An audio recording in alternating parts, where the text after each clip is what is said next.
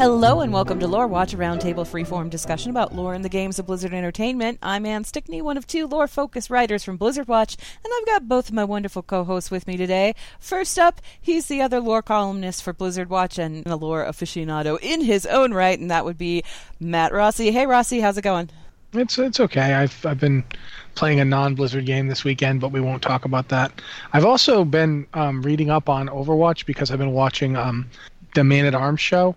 Yes. And they've been making Overwatch stuff. They made the Genji sword a while back. Yes. So I watched that and thought about that one for a bit. But we're not talking about Genji today, so we'll see what happens. Yeah, I got an Overwatch column overdue that I need to finish writing. Maybe I'll do that for Know Your Lore this week. Not sure yet. Anyway, our other columnist, our other co-host is with us today as well, and that would be our other lore aficionado and shaman columnist, Joe Perez. Hey, Joe. Well, hello, everybody. I can't talk today, I think. That's okay. Problem. It's been a really long day. It's been a really long weekend. I've been remodeling my home this weekend. Not the easiest activity in the world to do. Anyway, so we're here to record the show. We touched briefly on Chronicle Volume 2 last week, and we talked about spoilers, and we talked about the difference between retcons versus just changes to existing lore and that kind of a thing. And at the end of that podcast, we said, go ahead and send us emails with your Chronicle 2 questions, because why not? It's all fair game now.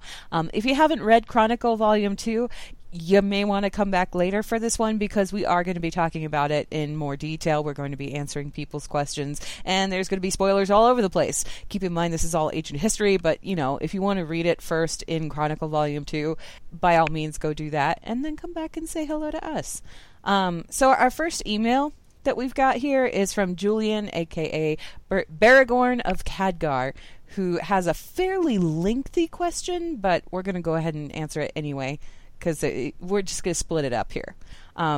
So Baragorn says, hello, wanted to follow up with a question for Lore Watch now that I've read most of Chronicle Volume 2. And my apologies for the multiple questions. No worries there.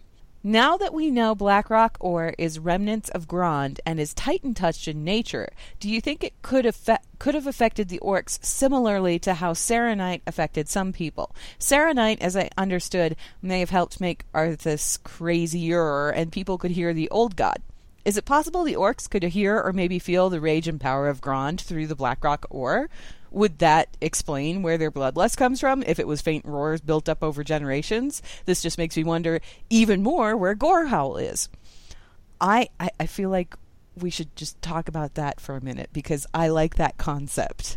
What do you guys think? See, I don't know that Grond actually had a ton of rage. Mm-hmm. Titanforge... He had his purpose. Yeah, Titanforge tends to be less raging and more, I will now execute my function. And if executing my function means grinding you into the dust, that's what I'll do. I mean, they do have... I mean, Odin being a jerk is like a joke at this point.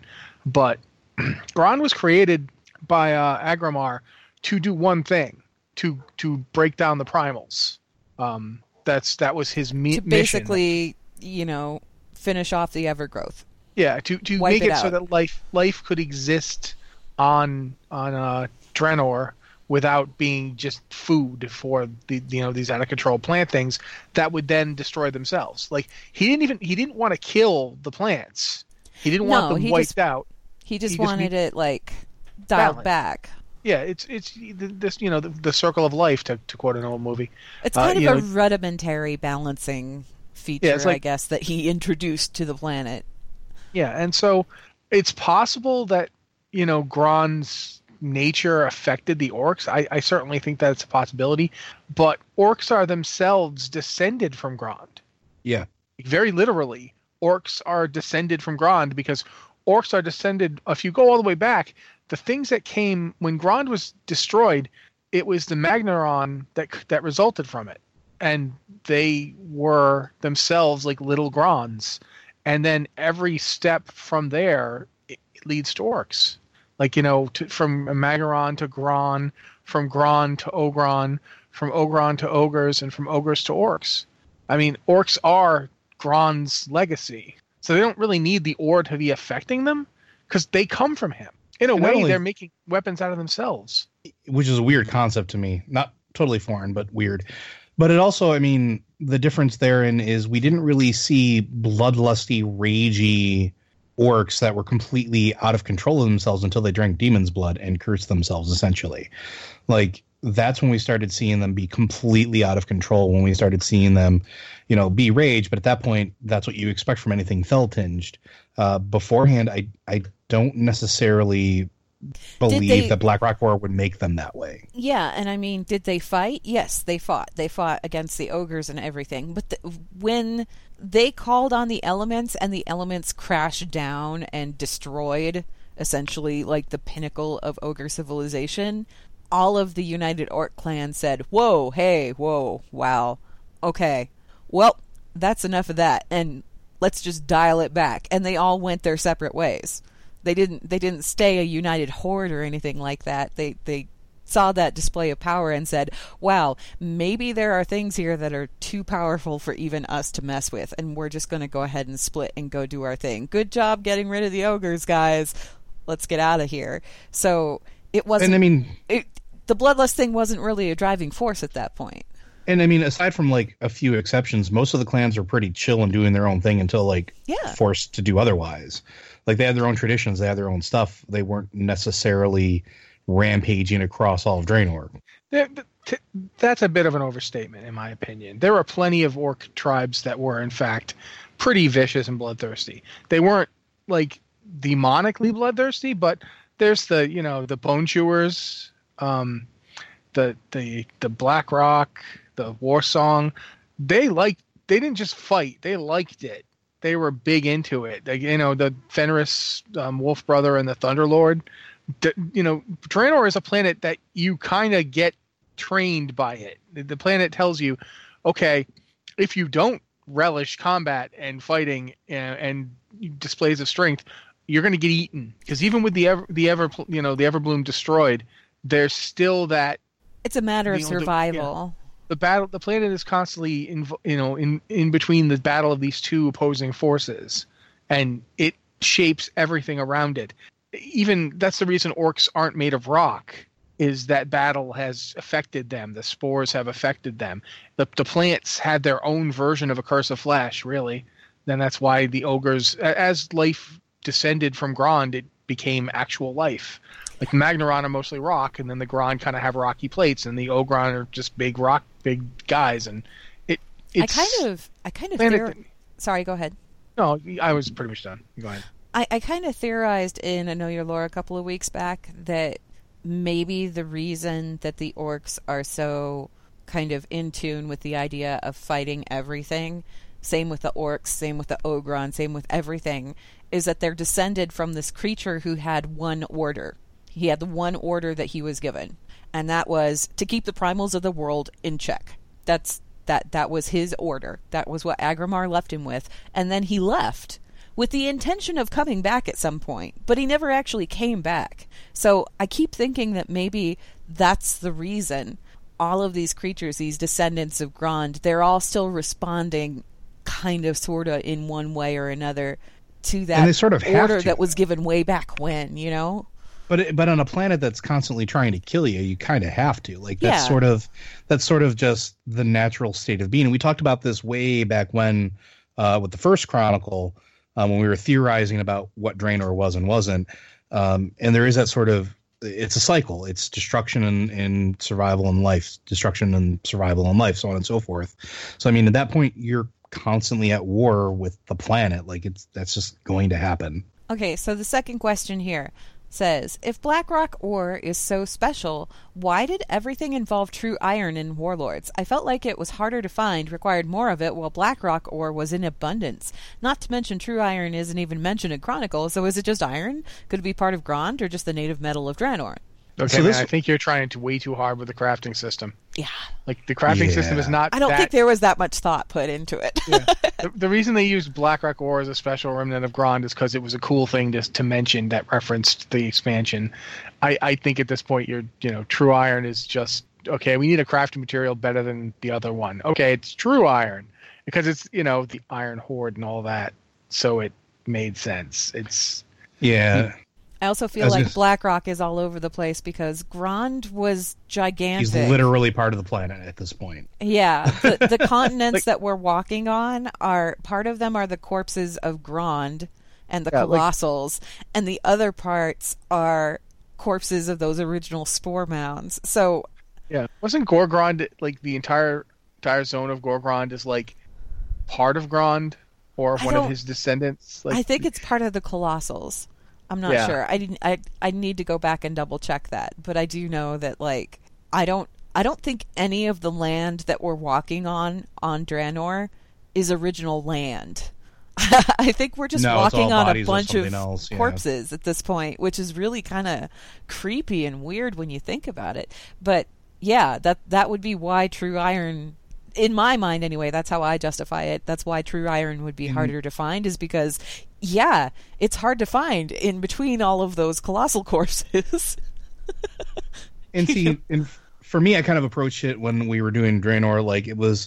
And Rossio know this. Back in the day in D&D when there was Dark Sun, metal was so precious and rare that it was super expensive to find, but you could have obsidian rock, everything, armor, weapons, whatever. And to me, that was always sort of the relationship between black rock ore and then true iron.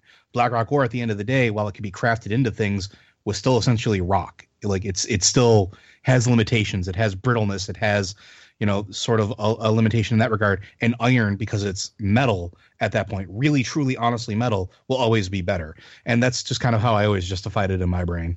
Okay, next question. I do remember Dark Sun. Oh, you do? Okay. No, I do remember Dark Sun. That is pretty much how it went. Okay. I don't have anything else to say. I think it's just a game mechanic. Yeah, at that point, I think it's just, you can pretty much go, game mechanic. Okay, next question. How exactly did one access Apexis crystals? Khadgar, and not to mention our heroes, had hundreds of thousands of crystals containing so much ancient Ericoa knowledge that it's sad to think of that knowledge being handed over for a new mount or whatever. Of course, if they're suppositories and good news, everyone happy to hand them over. Yikes, man. I don't want to think about using a crystal as a suppository. I don't think so. I want to say that probably when that civilization fell apart, all of that Apexis whatever kind of shattered along with it. We know that the Ericoa today still know how to access the crystals. Yeah, they do. Because they taught the ogres how. And the ogres know how to access the crystals because they were doing so. Khadgar obviously knew how to access them because that's how he made the legendary ring, was through information he got from those crystals as well as, other things. So it seems to be doable by anybody who knows enough magic and knows the secret, but we didn't know the secret, so yeah, they're not useful to us. And not necessarily all of the crystals had information on them either. Like it doesn't necessarily mean that every single Apexis crystal we've ever come across in the wild had data hard-coded in it. They could just be natural crystals that are blank, so to speak. So maybe not necessarily literally super important. We're dumping their old floppy drives onto a disk. Yeah, pretty much. Here There's you go, so many AOL CDs that were mailed out. Not all of them are useful anymore. Something like that. Yeah. So the last question here. While we have an explanation of some of what the Titans did, why exactly were there Titan artifacts on Draenor? What was Agramar up to? Chronicle makes it seem like he made Grond, then watched him fight. Seems like he was maybe doing other things since we come across discs, etc. It wasn't... The discs and things were part of, if I remember correctly, they were part of the Magnaron? Yeah, which I think to a certain degree might have just been... They might have originally been part of Grond. We don't know. We have zero idea what Grond was like. Like, we don't know what he looked like. He was real big. That's what we know.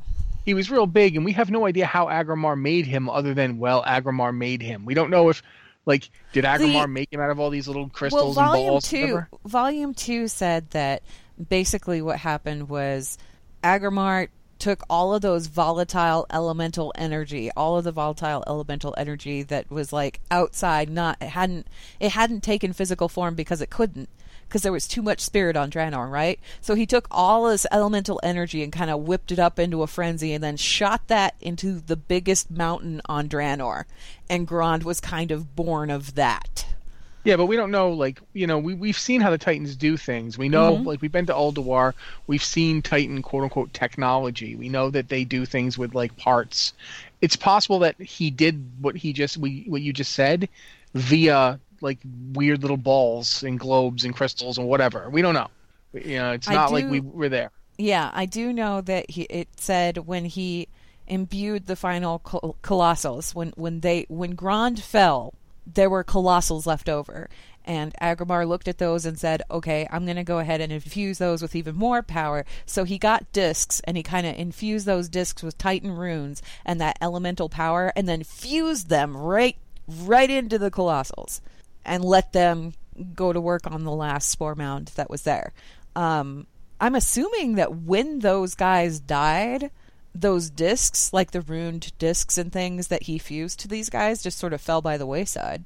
For that matter, since he was there, able to infuse discs into Magneron, obviously Agremar was watching since he was there to do that, but we know that he left because I remember in the book it talks about how he basically realized, I gotta go.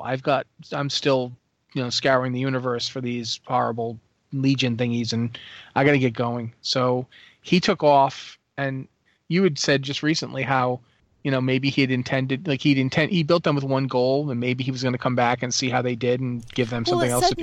It said in the book that the reason that he left to begin with was because he felt Sargeras doing things, and he realized that he needed to go deal with that. So he left, he gave him that order, and then he took off, fully intending that he'd return after he finished talking to Sargeras, only he didn't finish talking to Sargeras because Sargeras gave him the axe.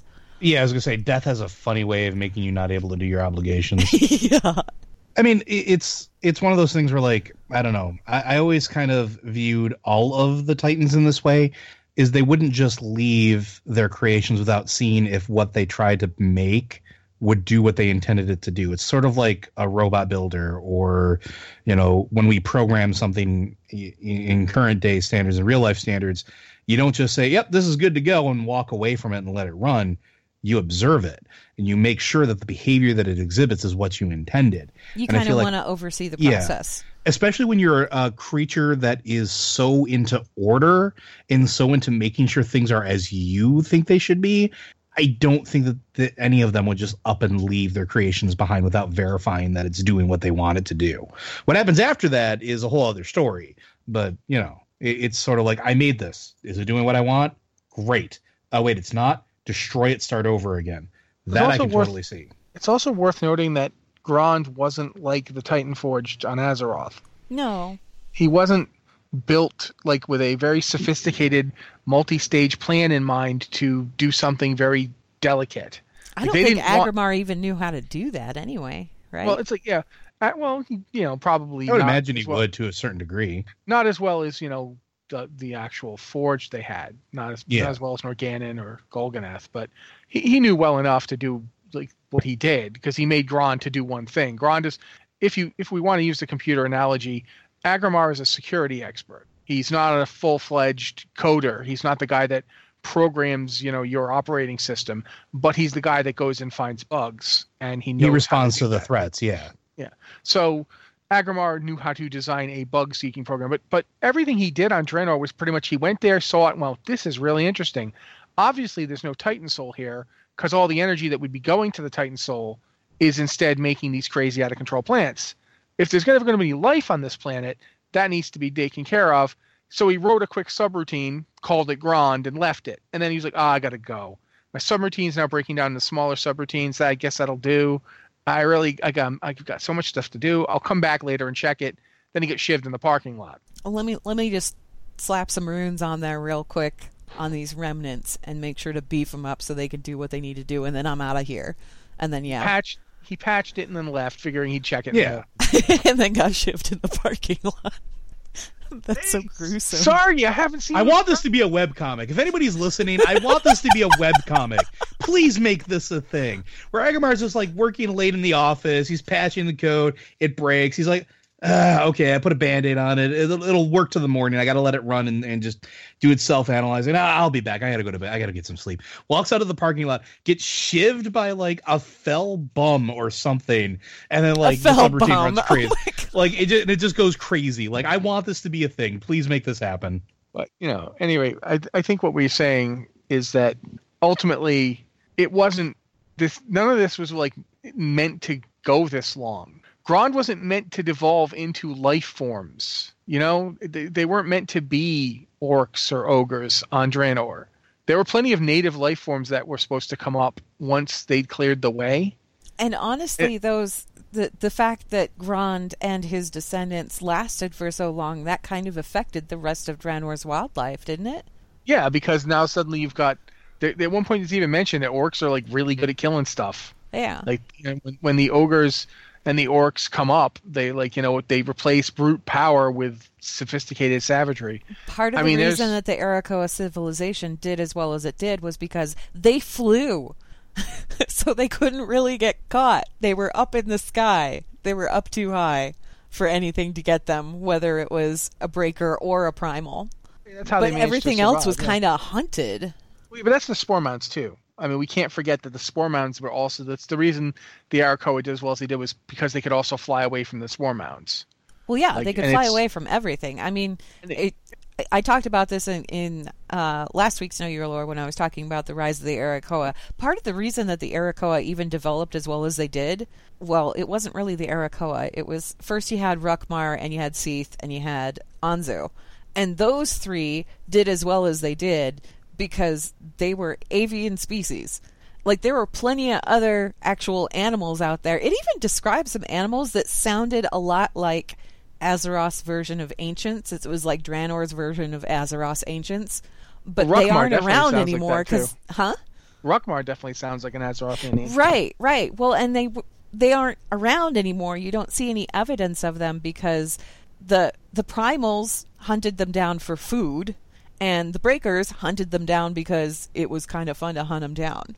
And the Arakoa, the creatures that the Arakoa evolved from, these giant winged avian and lizard species, whatever, the whole reason that they thrived and they prospered was because they could fly and they could get out of the way and they knew how to get away from these things. And that was pretty much the only reason that they did as well as they did. Draenor is just weird. It almost makes you wonder what would have developed had Agremar actually come back and cut off that program at the appropriate point. Or would he have done it? Do you guys think he would have done it? I don't know, because Agremar isn't, like, we just got done talking about how he's not a forger, he's not a creator. He's not the most finesse-filled. Like, and he wasn't even, like, he's kind of, like, interesting in that he's very much more of a tactician. Sargeras was more of a strategist. Sargeras was, like, coming up with a broad stroke plan for how to deal with things. And then he'd go to Agremar and go, okay, you need to kill all the fell things on this planet. And Agremar would be like, can do. I mean, if you want to go back to that, like, analogy, I guess you could say that Agremar, he doesn't know how to do any heavy coding or anything. He just picked up some basic HTML from, like, GeoCities or whatever. Or, yeah. Or just enough to be dangerous. Oh my god, Draenor was Angel Fire. See, I figured out how to make this go. The orcs are essentially a big blinky tag going grar, grar, grar. But no, like, as seriously as you can get when you're talking about a video game's lore. I do think that Agremar basically he's not a sentimentalist, and I don't think he would have looked at these as being life. And even if he did look at them as being life, he's much more about, he's about defending the Titans' creations and wiping out threats to them. If he'd come back and seen that they turned into living beings, he probably would be like, well, whatever, the planet can support life now. I got things to do. So have at it, little things, and he'd go. I mean, he didn't care. The reason he intervened wasn't because he disliked plant life. It was because if he didn't intervene, everything was going to die. The planet would just become this massive dirt ball. It would consume itself. And that offended his sense of orderly progression. That's not how it's supposed to go. As a Titan, he found that onerous, and so he acted. But this was not important to him like Azeroth is. This was, This was roughly the equivalent of you walking on the street, seeing like someone has an ant farm and they've tipped it over and let some aphids in there. And it's all chaos. And you pick the ant farm up and go, okay, pick out the aphids and close it back up and then walk on your way. This is just, oh, wow, that whoever's yard this is, they've completely let voles just infest it. Well, I happen to have this cat. Here you go. Here, have a cat. Random cat. Just tossing a cat in there. He made a cat out of primordial, fiery energy and threw it in there. It's like, here, have this cat made out of all wild elemental chaos. Then later on, he's like, oh, the cat became a bunch of littler cats. Well, I'll superpower the cat because I'm apparently insane. And now I'll just leave. Okay, have fun, little cats. And I don't see Agrimar as being particularly invested in the outcome as long as life would be able to be sustained there. You know what I mean?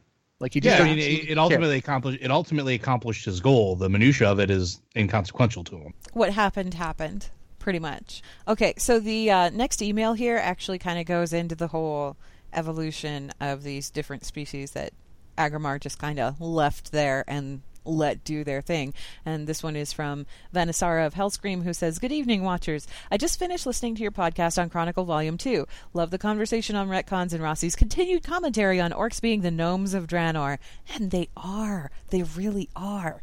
Okay. I was surprised not to hear any discussion, though, on the fact that in their evolutionary chain, they transformed from beings of stone to beings of flesh. We have a Titan-created creature, Grond, made of a fusion of elemental energy and a rock, whose falling chips beget the Colossals beget the Magneron. The Magneron then evolved due to primal spores into half-stone, half-flesh Gron. The Gron then evolve into Orgron, who may or may not be completely flesh. The Ogron then evolve into ogres, who are completely flesh. The ogres finally then evolve into orcs, or savage gnomes, as they shall henceforth be known. Does this imply that the curse of flesh may be nothing more than evolution of elemental-based beings driven by the element of spirit? Instead of offering up their own vile concoction of evolutionary hot sauce, could the old gods simply be speeding up a natural process or claiming said process as their work? It sounds like the nefarious kind of thing I would expect from beings that shout, "Madness will consume you, and your heart will explode, and Luke I am, wait, wrong IP." Or is this just another one of those, well, isn't that an interesting coincidence? Poor humor aside, I'm interested to hear your thoughts. Thanks, Vanessara.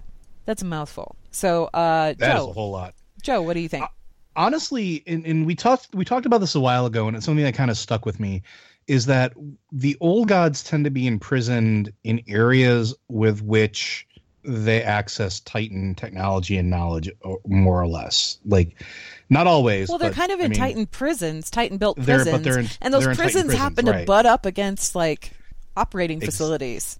Exactly. And so when you have that, and you have Yogg-Saron is probably the best example of this, because he is literally in the middle of a Titan stronghold. He is in the middle of the Titan facility of Ulduar. And there is information there. We know there's information there. We know that there are things that were stored there over these years. There's no way there wasn't information compiled there. And it's entirely possible that, the old god tendril slipped through the world, stuck its little tentacle into a socket, read that interesting line that says, oh, this is a natural occurrence. Well, things of stone are a lot harder than things of flesh. Let's speed this along. And that is entirely possible that it was, and we talked about this, where the curse of flesh may not necessarily be a curse. It may just be a natural occurrence of evolution of life as the Titans programmed it all those eons ago. Well, I'm sorry. I was just going to say, like, we've seen little bits of that. So it's entirely possible that the old gods just said, heck with it. Let's speed this up because I can kill a fleshy thing a lot easier than I can kill something made of rock. I always go back to this, but I know where you're going, and go there, please. I always go back to Uldaman, because in Uldaman, now that we know that the way the lore's been set up as of Chronicle 1 and now 2, Uldaman is the only installation that we've had access to that has a record of the Norgannon relics that we can say wasn't altered by Loken. Loken altered the repository up in Ulduar. He in the Halls of Stone. Yeah. He created the Tribunal of Ages to cover his tracks because he was afraid Algalon would show up and be like, "What did you do?" And he was like, "Oh snap! I don't want that." But Arcadus and Tyr stole the original discs of Norgannon right out from under his nose and left with them. And that's those discs of Norgannon that they brought to Uldaman, which was originally designed to basically just be a like holding facility for Earthen and Mechanomes. They kind of turned it into a mini museum of sorts. Yeah. And when he did that, when you go in and actually access the discs, it says that Azeroth was special, which we now know is true. That they designed the Matrix restabilizing beings used rock and earthen materials on Azeroth because of the extensive shaping that they have to do. And the implication is that on other planets, the Titans have, used fleshy beings. That they've actually used flesh creatures in the past, and they just biomatter. It's actually there. If you go and do the end of Uldaman, it straight up says biomatter. And in this planet they used more endurable materials, and that got me thinking, like, what if that's the ultimate goal of the entire Azeroth project is you'd set it up, you'd use the Titan Forge to defeat the old gods, they originally were going to kill them. Remember, they didn't send him here to imprison them. They intended to kill them. That's why Aman'Thul reached on down and tweezed out Y'Shaarj and just pulled him out of the planet, like you would a hangnail. Only then did he realize instead of a hangnail, he was ripping out the thing's guts, and he was like, oh, that was bad. Oh my, I thought that was a mole. I did not realize that was going to do that. Oh, geez. But the original plan was to kill them. And then once you kill them, you reshape the planet so that it will be better for the nascent Titan inside. And then you don't need Titan Forged anymore. And what do the Titans do to creations that they don't need anymore? Reforge. Or look at what they did with the dragons. Mm-hmm. They changed the dragons into dragons, and then when the dragons are done and they're not useful anymore, well, I guess that we can stop having dragons then, right? And since dragons are beings of flesh already, you can't make them flesh. That doesn't make any sense. But here's my question. I'm going to tie this in together and put this before you and see what you think. Do you think that the reason that they used creatures of stone instead of biomatter was because of the presence of the World Soul and the fact that the World Soul was consuming all of the spirit that would have been needed to foster these creatures of flesh? I don't know if it was because it was consuming it so much as they thought it would need it. Because remember, this World Soul is bigger and more powerful than any World Soul they've ever seen before. Right. And it was drawing on a tremendous amount of spirit, and it was wounded. And it was, well, what I'm looking at here as far as the difference between Azeroth and Draenor, right? Draenor, that abundance of spirit was being swallowed whole, consumed by the spore mounds, and they were overtaking the planet. So Agrimar put down Grond to kind of nip that in the bud, as it were, and knock all of that back so that the planet wouldn't essentially consume itself. And when those spore mounds died, they released all of that spirit. And that's what caused all of that evolutionary process, was the fact that the spirit was out there floating, and it attached itself to these Magnaron and the Ogron and the Ogres and eventually the Orcs, and made all of those things happen. There wasn't going to be any kind of spirit left over on Azeroth, I'm thinking, because the World Soul's going to consume it all, theoretically, right? Well, they seem to be, like, the whole process of shaping the planet seemed to be to make this spirit energy increase. Like, they were fostering life. Yeah, so they wouldn't want to deliberately create anything that would consume more spirit, is what I'm saying. Would they? That's possible. I mean, I think that's if I had to. But then why not reset the current races that are on there then, if that's the goal? Because they aren't consuming that much to begin with. But they're still living creatures. They locked away the elementals. They locked away the elementals that assume physical form. They locked them all away on the elemental plane, so it wasn't like they were going to take any more of it. See, here's the thing. I don't think that when we're looking at animal life as opposed to plant life, if we look at animal and plant life on Azeroth, I think we're looking at the wrong way. Like that they would take spirit. I think they generate it. Yeah, they make spirit. That's They're why like they little built, generators. That's why they built the whole planet, to foster life. They wanted more life on the planet, not less. And so I think the reason they used stone and rock wasn't because they were afraid of taking spirit from the planet, but because they needed something that could withstand the tending. We're going to shape this planet. We're going to change the course of rivers. We're going to change the course of mountains. We're going to do all this stuff, and we need beings that can do it. Yeah, look at the earthen. Look at the earthen in the extreme temperatures. What's easier in the frozen north peaks of the world? Beings of flesh or beings of stone that can go, well, I guess this is brisk. Maybe I can't feel anything. Oh, I got a job to do. Let's go do it. And even it says, at one point it even says that that's what the Mogu did. The whole purpose of the Mogu originally was river shapers. They carved channels for rivers. And you want beings that are like, stone. Like you want guys who can go out and just go, okay, there's a river. We carved it for you. Like, and that's the thing with like a lot of the Titan Forge, like the Vrykul were war makers. That's what they were for. They were for the original war against the old gods, but the Mogu were not. Like a lot of the Titan Forged, the second stage Titan Forged were there to foster life. Terraforming. Yeah, exactly. To use, I've been playing a game where there's a lot of terraforming going on.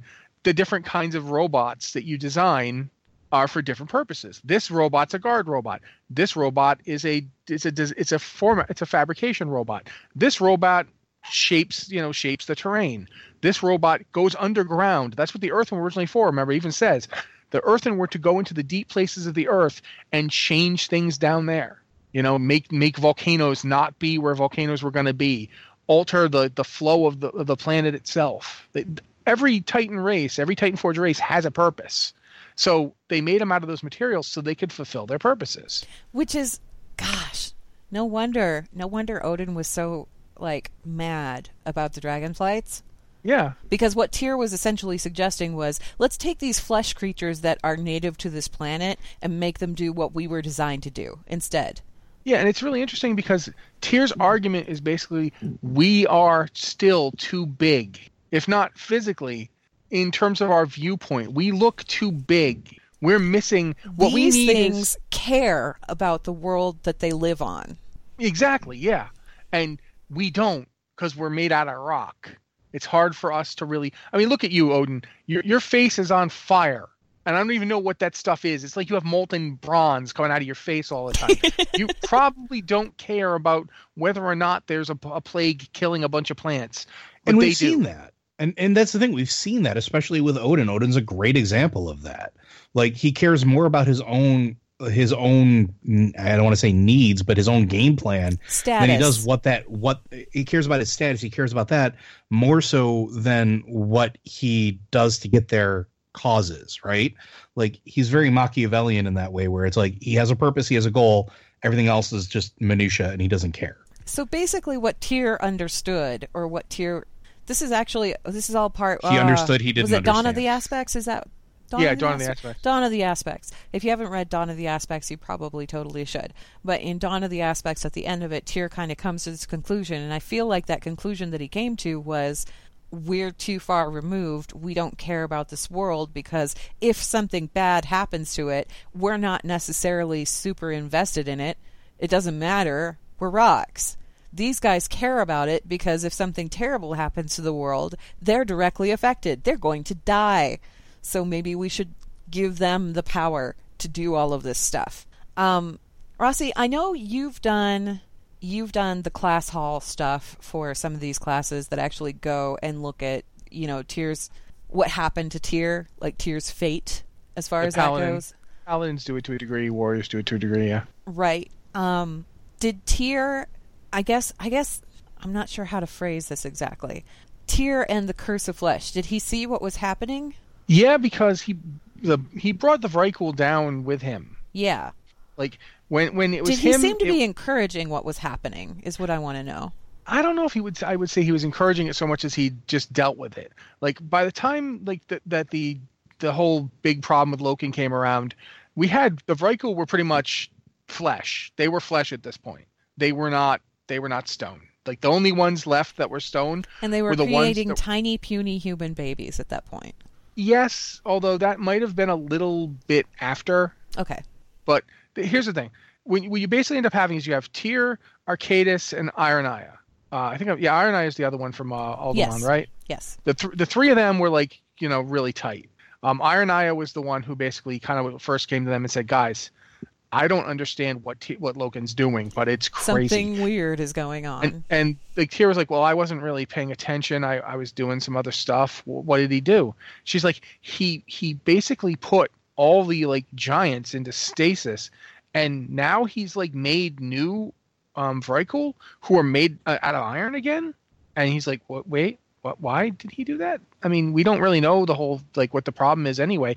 Why did some of them start turning into flesh in the first place?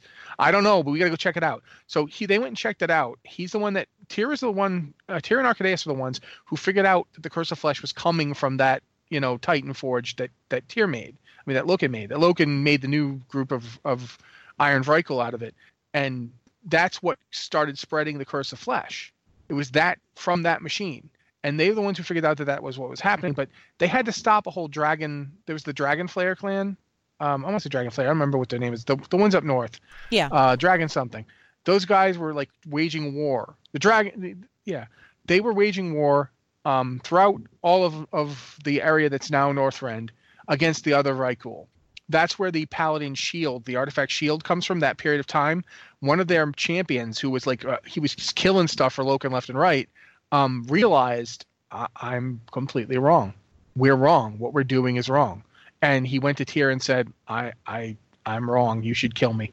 I've done wrong. And Tyr's like, so you know the truth now? And he's like, yes.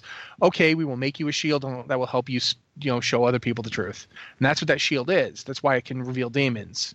That's the power they gave it. Is that Truth Guard? Yeah, Truth Guard. Okay. Ironaya and Arcadis made it for him.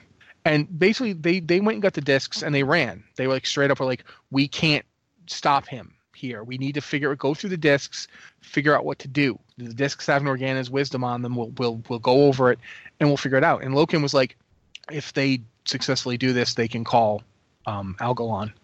And if they call Algalon, he'll kill me. So yeah, Yogg, I need Tucha Thraxi to go kill those guys. And so, that's what happened. As they were heading south, like they didn't just go south in like one little trip. It took them generations to get there because they're Titan Forge. They don't care how long it takes them. But in that time, the Vrykul who went with them had children, who then had children. And so by the time they got to Tirisfal, he had a bunch of humans with him and some dwarves as well. And because he also had some of the earth that had come with him and continued turning into dwarves. So that basically is the origin of both humans and dwarves in the Eastern Kingdoms.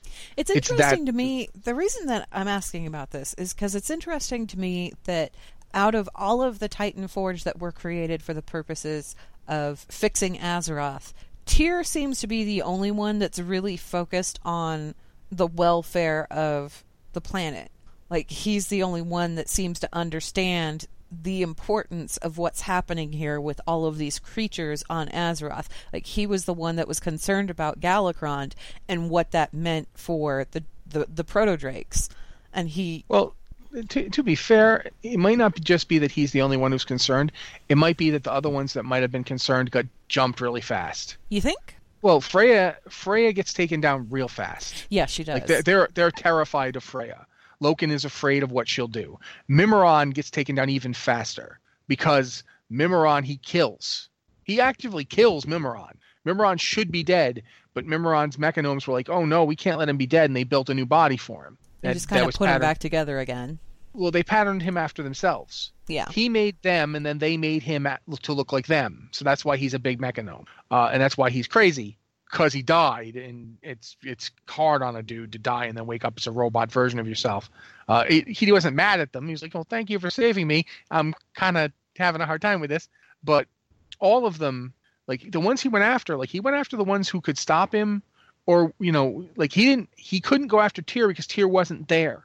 That's the interesting thing. Tyr, because of his involvement with the dragons, and it should be pointed out too, the dragons helped Tyr against Loken and the Vrykul. Yeah. It was both Ysera and Norgannon who put the you remember how the Vrykul were asleep when we got to Northrend? Yes. Except for a few of them, but most of them were in stasis. It was Ysera and oh god, I can't remember his name. I just said it. Norgannon? Time Guy. Nosdormu. Yeah. It was Ysera and Nosdormu who put them in sleep. Time Guy. Martin Sheen. I don't,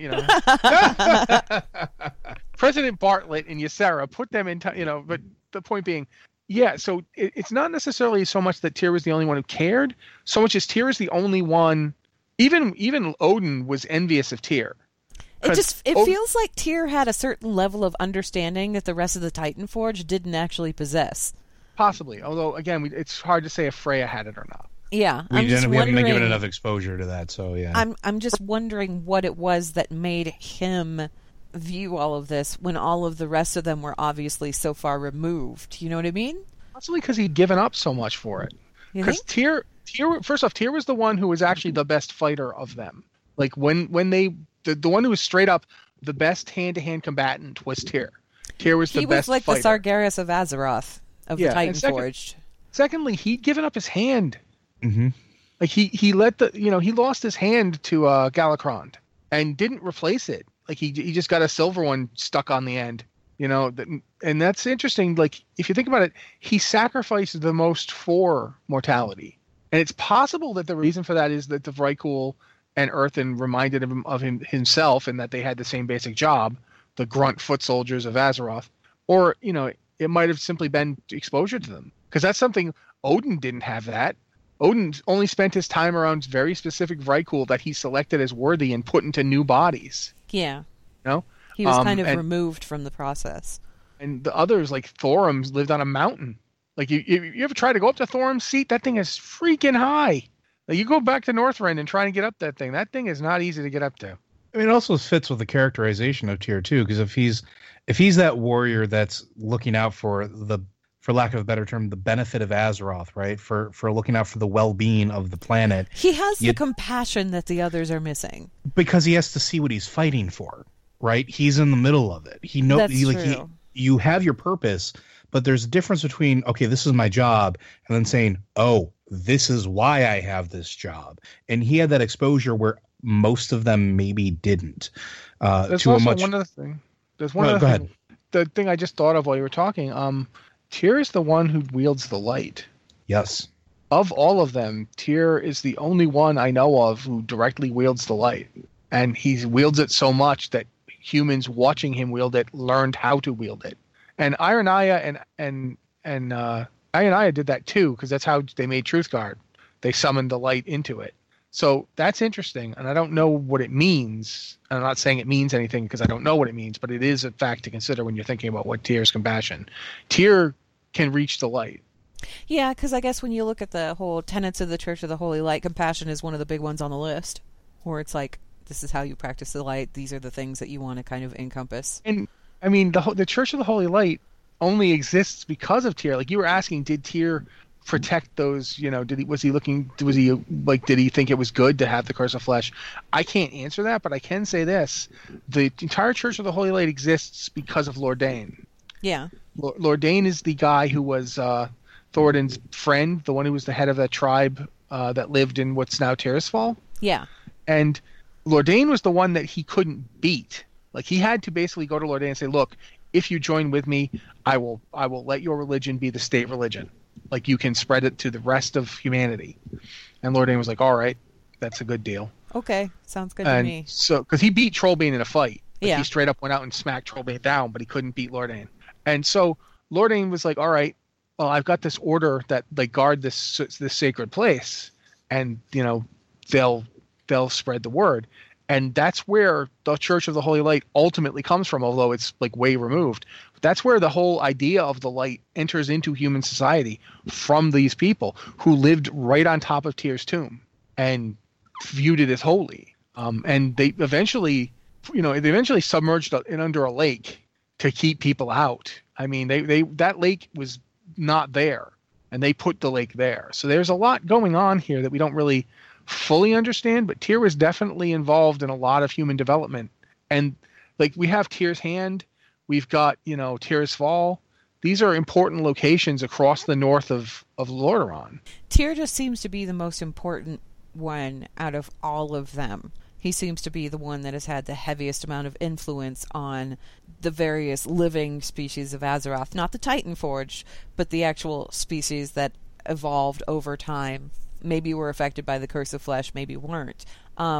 And I find him fascinating. I find that kind of fascinating. And I know we've gotten off a topic here, Vanessara, but I do want to thank you for the question, because obviously that got us off onto a really interesting tangent. We have one question left here, and I do want to get to this one. This is from, I want to say, Faradi, who is a shaman. And Faradi says, I know you guys are still talking Chronicle, but I have a question for 7.2, and honestly 7.2 just came out, so maybe we should talk about that a little bit. Anyway, it says, that requires Joe's input as a shaman. I will write the question below, which has good opportunity for Anne and Rossi to leave their input. We always do. We will. Okay, it says, greetings, Lore Watchers. I'm Faradi Goblin Shaman from Highjall, US, and proud patron. Thank you.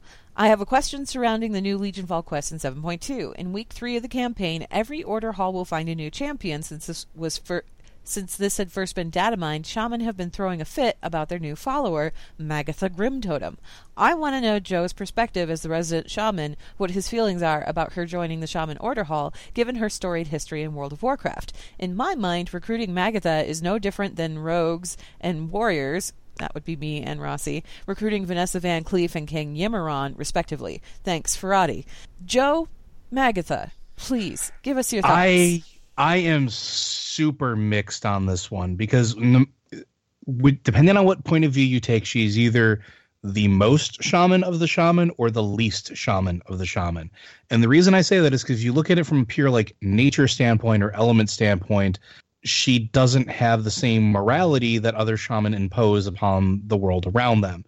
It's not so much. But she's powerful. Good. She is super powerful. The elements do respond to her in an exceptional way, and they have since she was a young child Tauren. But the other problem that I have with her is that she is presented in a way that her entire life is that she has sought personal power and prestige. And that, to me, is one of the least shamanistic things a shaman can do. Because a shaman doesn't care how much power they amass for themselves, as long as they keep balance and keep everything the way that it's supposed to be. And going through everything that she's done in the past, it's all been self-serving, at least if you look at it as it's presented to us. And we've been given very limited glimpses of behind her brain and behind the veil of what she presents.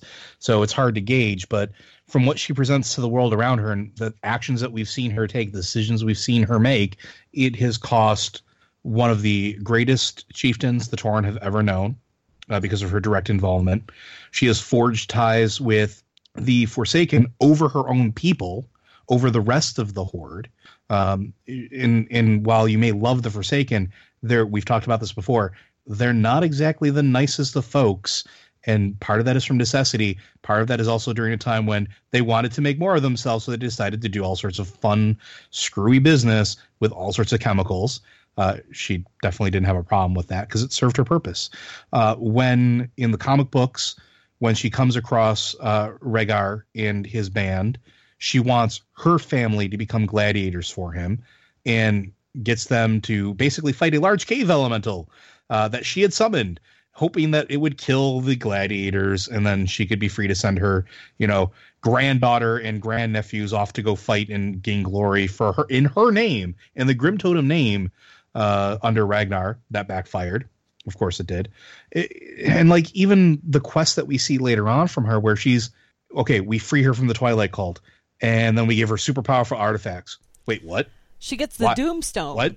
She gets the Doomstone and the mechanism for it. And the Doomstone it's basically capable. It's capable of absorbing and amplifying elemental power. It's a little rock that gives you power over the elements. And this is given to what is arguably one of the most powerful shaman. Yeah, that's scary. And power-hungry shaman. That's real scary. And the presentation of her in 7.2 is that she's coming back, and this is it, as the leader the Tauren need. Not the leader the Horde needs, not the leader that anybody else needs, but the Tauren needs. And that she is vying for control of the Tauren, at least that I feel it. At least that's what I believe her sort of shtick is, because that's always been her shtick. I'm the most powerful. I'm the one that has the most foresight. I should be leading my people. Rossi, all of my people. I kind of want Rossi's input on this too, because Rossi's a Tauren guy, and he understands the Tauren. What do you think about Magatha making a return? Magatha is kind of the evil character you need to have in your story. She's one of those characters that you want to have around because you don't want to kill her off, because then you're out an interesting element. She's the one who can go behind the scenes and pull the strings. As Joe pointed out, she's a Machiavellian power player, which people don't often get to see from Tauren. People look at Tauren and they think they understand all there is to them, that they're basically strong, wise, honorable types. And nomads that came together and they're peaceful and blah, blah, blah. Yeah. The Grim Totem show you the other side. The Tauren are fully aware of just how powerful they are. The Tauren look around and say, why exactly should I be listening to you, tiny green thing I could crush with 1 foot if you didn't have poison on your axe? And you come up with an argument. You know, the Tauren are fully aware of both how physically and how spiritually powerful they are. The Tauren are aware that in the distant past, I mean, if you look at the Yongal and the Tonka, Tauren's spiritual power is sufficient to compel elementals to do their will. They don't have to ask. They can tell. Mm-hmm. Dark shamanism comes from Tauren people. The entire concept of, you won't do what I want. Well, I could try to negotiate with you some more, but I'm going to make you hurt until you do what I want. And that's the difference between the Tonka and the Tauren, really. But it's not the difference between the Tonka and the Tauren. It's the difference between the Tonka and mainstream Shuhalo society. Clearly, true. Magatha is on board with making the elements do what she wants. They're a tool. That's what they are to her. And she's got the Doomstone. The Doomstone is more than just, this weird rock absorbs elemental energy, because nothing in shamanism happens without there being a spiritual reason for it. But here's what scares me about that. The Order Hall you should be scared. But in particular, because what have we done? The entire class campaign has been about reuniting the remaining elemental lords, or the ones that take their place, and bringing them into the fold. Yeah. What do we have physically represented in the Order Hall? Direct conduits to the links of those powers.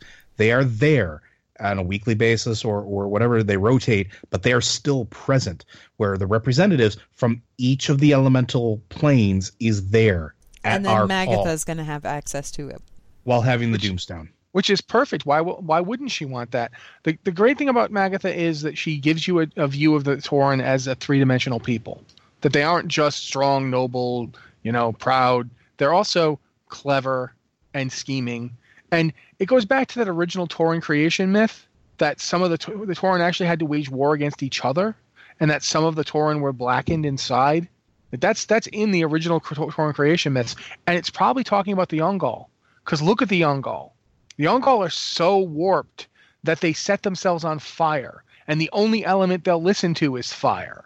And their approach to every situation is burn it. I guess my question at this point is, obviously Magatha's coming back and she has a strong statement to make. Why are we letting her come back exactly? Because we are that desperate. Not only are we that desperate, but most of the people that understand who she is and what she is are no longer alive, or do not know what she's done because they were Alliance, and the Alliance don't know everything that happened. They haven't got the extent of the whole picture. Well, think about it from the shaman side. Would Nabundo know what happened to Cairn? No. Only if Thrall told him, and why would Thrall want to talk about that? Or Hamul told him. And why would Hamul tell him? Why would any of them tell him? Well, you think, how often does Nabundo, head of the Earth and Ring, talk to a druid? Not at all. They're not in the same group. But does he even talk to Thrall too? I mean, they talked. There was obviously some conversation between them because Thrall was in charge of the Earth and Ring for a while. And the only reason why I suggest Hamul is because the Tauren and the Night Elves, obviously, they have kind of a diplomatic relationship, and then the Night Elves and the Draenei have this diplomatic relationship. So telephone, word might have gotten back. But even then, at that point, there's probably not, because the Alliance isn't going to care, for the most part, at the time of war, right? At a time of war where the Alliance wanted to win, do they care if one of the chieftains, if one of the pillars of the Horde died? Not really, because it wasn't the one they were concerned about. It wasn't the one that they were focused on. They were focused on Garrosh. Yeah, and for that matter, too, I mean, not only did the Alliance work with the Grim Totem during that period of time, like they straight up gave. Oh yeah, there was an alliance. Well, a non. No, it wasn't an alliance. Really. It was literally like, you hate the Horde, we hate the Horde. We don't want to have to fight here. Here's some weapons. and the Grim Totem were like, okay, we still hate you because you're inferior, but right now I'm much more concerned with that war of hungry maniac over there who wants to kill my people. Yeah. So we'll go fight him for a while. Thanks you for the swords. And the thing is like, Magatha is very good at concealing most of what she did. Who knows that she poisoned Cairn? Like, right now of living Horde members, Bane. And a couple members of the Grim Totem, because there was a couple that went out and knew what happened.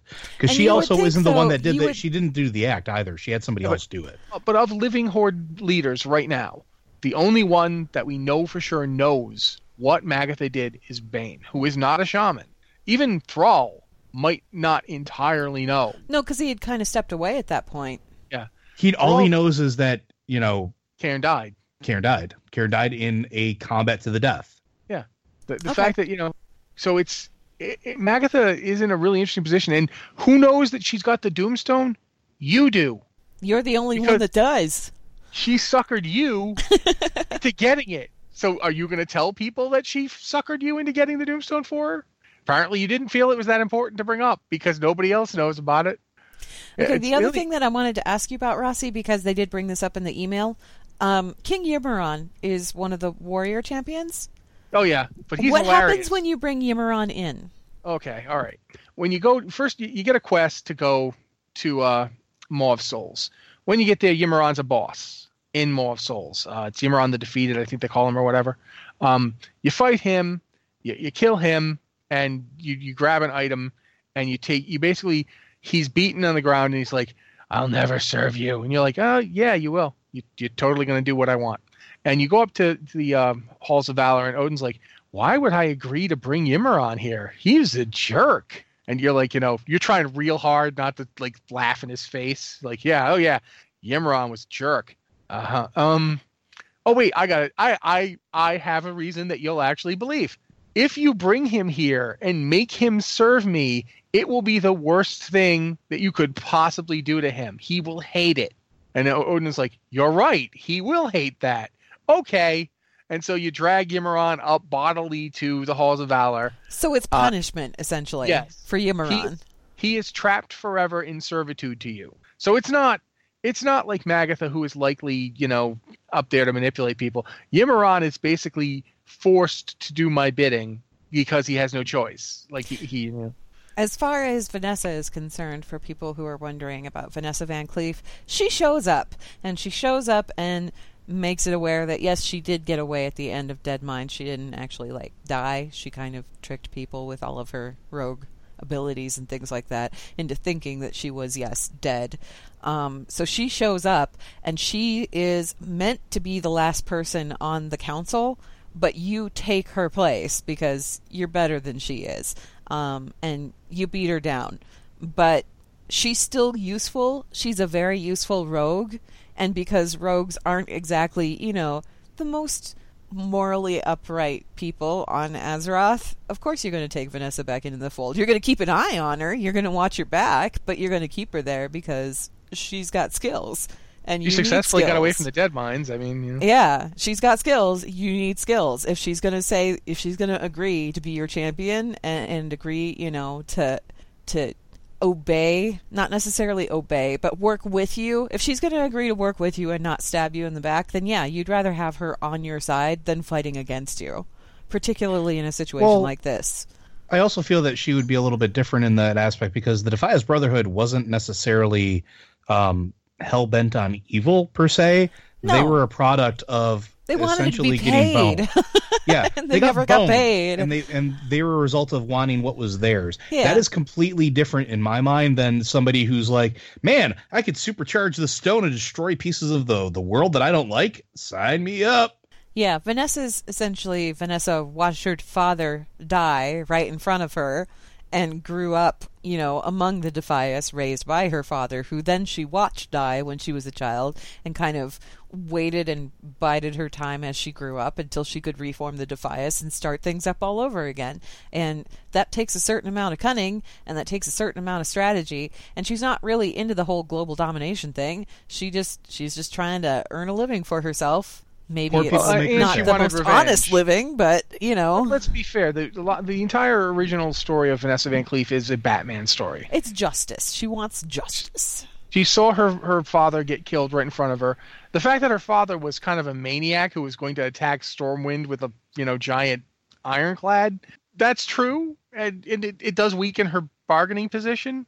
But nevertheless, Okay, but that's a little girl who doesn't know any saw her better than father what her died. father has told her. So of course And- she's going to believe it. Yeah, you her know? father who wants to give back to the people that were like they are poor as a direct Steal result from of the corruption rich, in give to the Stormwind. poor. Robin Yeah. Hood story. I'm not arguing against it. I'm just saying that's it. The original Vanessa Van Cleef story is the story of someone who is essentially Batman. She's just evil Batman. That's that's her whole goal. The entire Defias that she built, her Defias, was about revenge on the people who murdered her father. And she basically was willing to do anything to get it, including kill her own foster parents.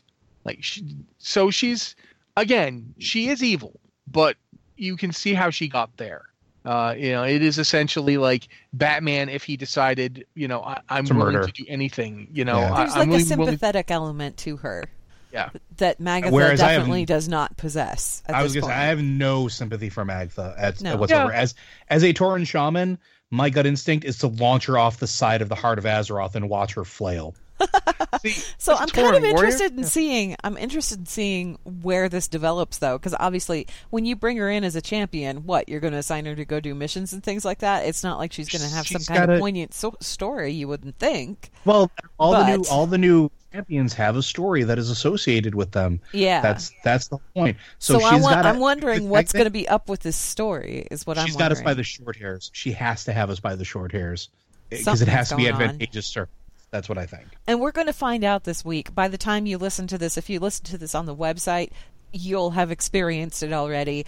For people that are listening to it on Sunday or on Monday morning, this champion campaign thing, this is what comes out on Tuesday. Everybody's going to get a new champion, and everybody will have new story to look at. So be sure to keep an eye out for that. I'm interested. I'm very interested in seeing how they justify adding Magatha and what they do with her, and if they're even going to acknowledge the whole Doomstone thing, if that's going to even be a factor. I think that's going to be the angle. I'm going to put my money on it. I'm going to say that's going to be the angle with which she weasels her way in. Hey guys, I have this thing we can use. I have this super powerful thing. I'm sure it'll be really useful against the Burning Legion. Maybe. I don't know. Rossi, do you know who the Warriors get? No, actually, I haven't bothered to look it up yet. Okay, well, I guess we'll figure it out. Maybe we'll talk about that on next. I guess I'll be finding out this week. Maybe we'll talk about that on the next show. But that wraps us up for emails, and that also wraps us up for the show. Blizzard Watch, it's made possible due to the generous contributions at patreon.com/BlizzardWatch. Your continued support means that this podcast site and community is able to thrive and grow. Blizzard Watch supporters enjoy exclusive benefits like early access to the podcast, a better chance at having your questions answered on our podcast or the queue, and an ads-free site experience. Speaking of which, if you would like to go ahead and ask a question of Lore Watch, you can email that to podcast@blizzardwatch.com. Be sure to put Lore Watch in the subject line of your email so that we know that it's intended for this show. Obviously, you can go ahead and hit us up with any questions regarding 7.2, Chronicle Volume 2, or, the new campaign stuff that's coming out this Tuesday, obviously, because we're all going to be kind of interested in diving into that at the same time. And if you guys like the show and would like to continue supporting the show, Audible's offering a free audiobook download with a free 30-day trial to give our listeners the opportunity to check out their service. You can download a lot of Blizzard's different titles. I know that the Illidan book is in that mix, along with a lot of the more current novels, and you can check that out at blizzardwatch.com/audible. Final thoughts, you guys. What do you think? We got that one question about 7.2, obviously. I'm just curious because 7.2, obviously, it came out in between these two podcasts that we just did. What do you guys think of the story in 7.2 so far? Joe? I'm still kind of. You saying Joe? You said Joe. Yeah, but you can talk. I was going to say I'm still plotting my way through it, so I have yet to form a cohesive opinion on it yet. Okay, what do you think about the presentation so far, Rossi? I like a lot of the Broken Shore is fun to play on, but I don't like some of the quests, and I don't feel like it's really delivered the story yet. So I'm kind of like half and half on it. But I like a lot of the artifact stuff is really good.